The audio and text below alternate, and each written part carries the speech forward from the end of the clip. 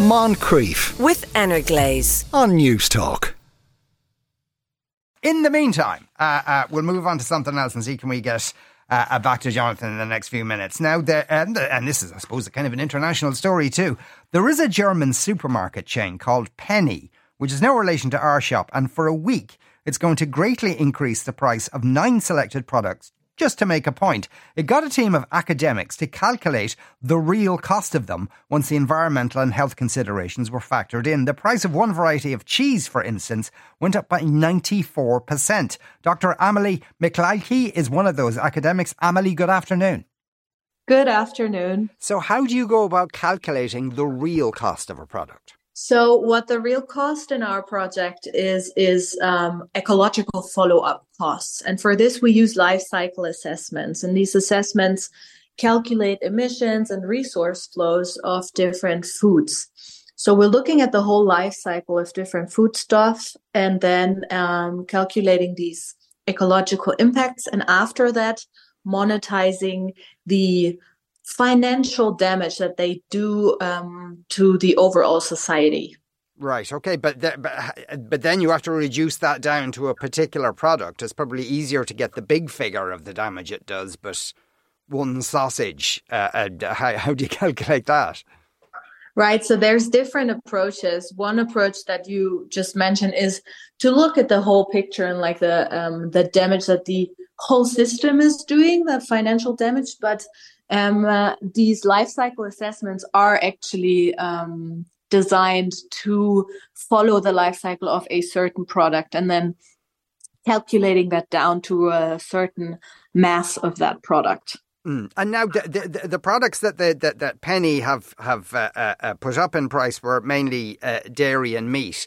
Is it easier to calculate that, whereas as opposed to, say, a box of cereal, for instance?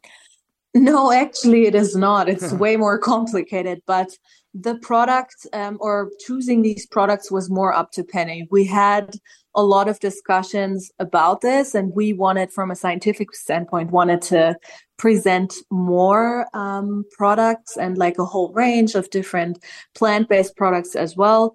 But Penny decided to choose these products, and that's where we went with the campaign.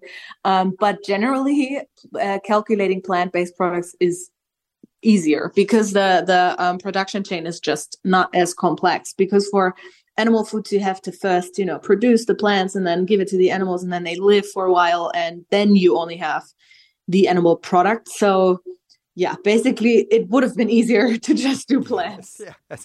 And it was the calculation on its environmental impact, but was it also its health impact as well?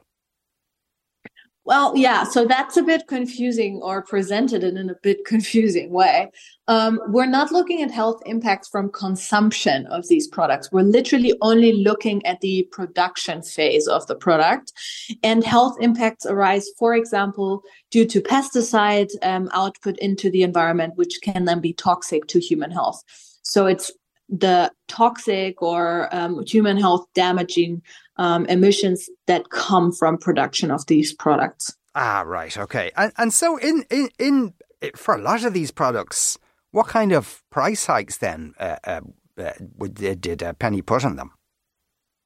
So since all of these were, or most of the products were animal-based products, the price increases are quite high. So we have increases up to more than 90%, which is quite a drastic increase and probably is very shocking. However, that is just based on the methodology and the assumptions that were underlying our calculations. But would you guess that it would be the case then that if you did this calculation for every product in a supermarket, everything would rocket in price? Yeah, pretty much. I mean, this is not a really realistic policy approach, right? To just put the true price on everything. What we try to do is communicate and show some transparency of where the problems are along the food system or along food chains. So, and prices are understandable for basically everyone. If I present people with I don't know, CO2 equivalents and naturally sciencey numbers and figures, people will not understand it because it's super complex. And that's why we chose the way of communicating this via prices. But of course, it is not a feasible implementation to just put the true price on everything, which is why this is only an experiment and only for 1 week. Yes. And one of the products was a vegan product. Is that correct? Right, yes. One of them was a vegan schnitzel. Did that go up much in price? No, it didn't, because it is a plant-based product. So it is only made of wheat or wheat gluten. And that is fairly efficiently produced, I guess you could say. Plant-based products, or the chains of plant-based products, are so much less complex compared to animal-based products, and therefore the ecological damage along these chains is less compared to animal-based products. Yeah, I imagine though none of these products will sell particularly well for this week. Right. No, we're also anticipating that sales will drop significantly. We will get store data of all of Penny's stores throughout that week and compare that with control weeks and control years and control data to really see what happened throughout that week. We do anticipate that sales will drop, which is absolutely understandable. I mean, the price increases are immense, and also the products are perfectly substitutable. There are so many different cheeses or yogurts in the store that people can opt for.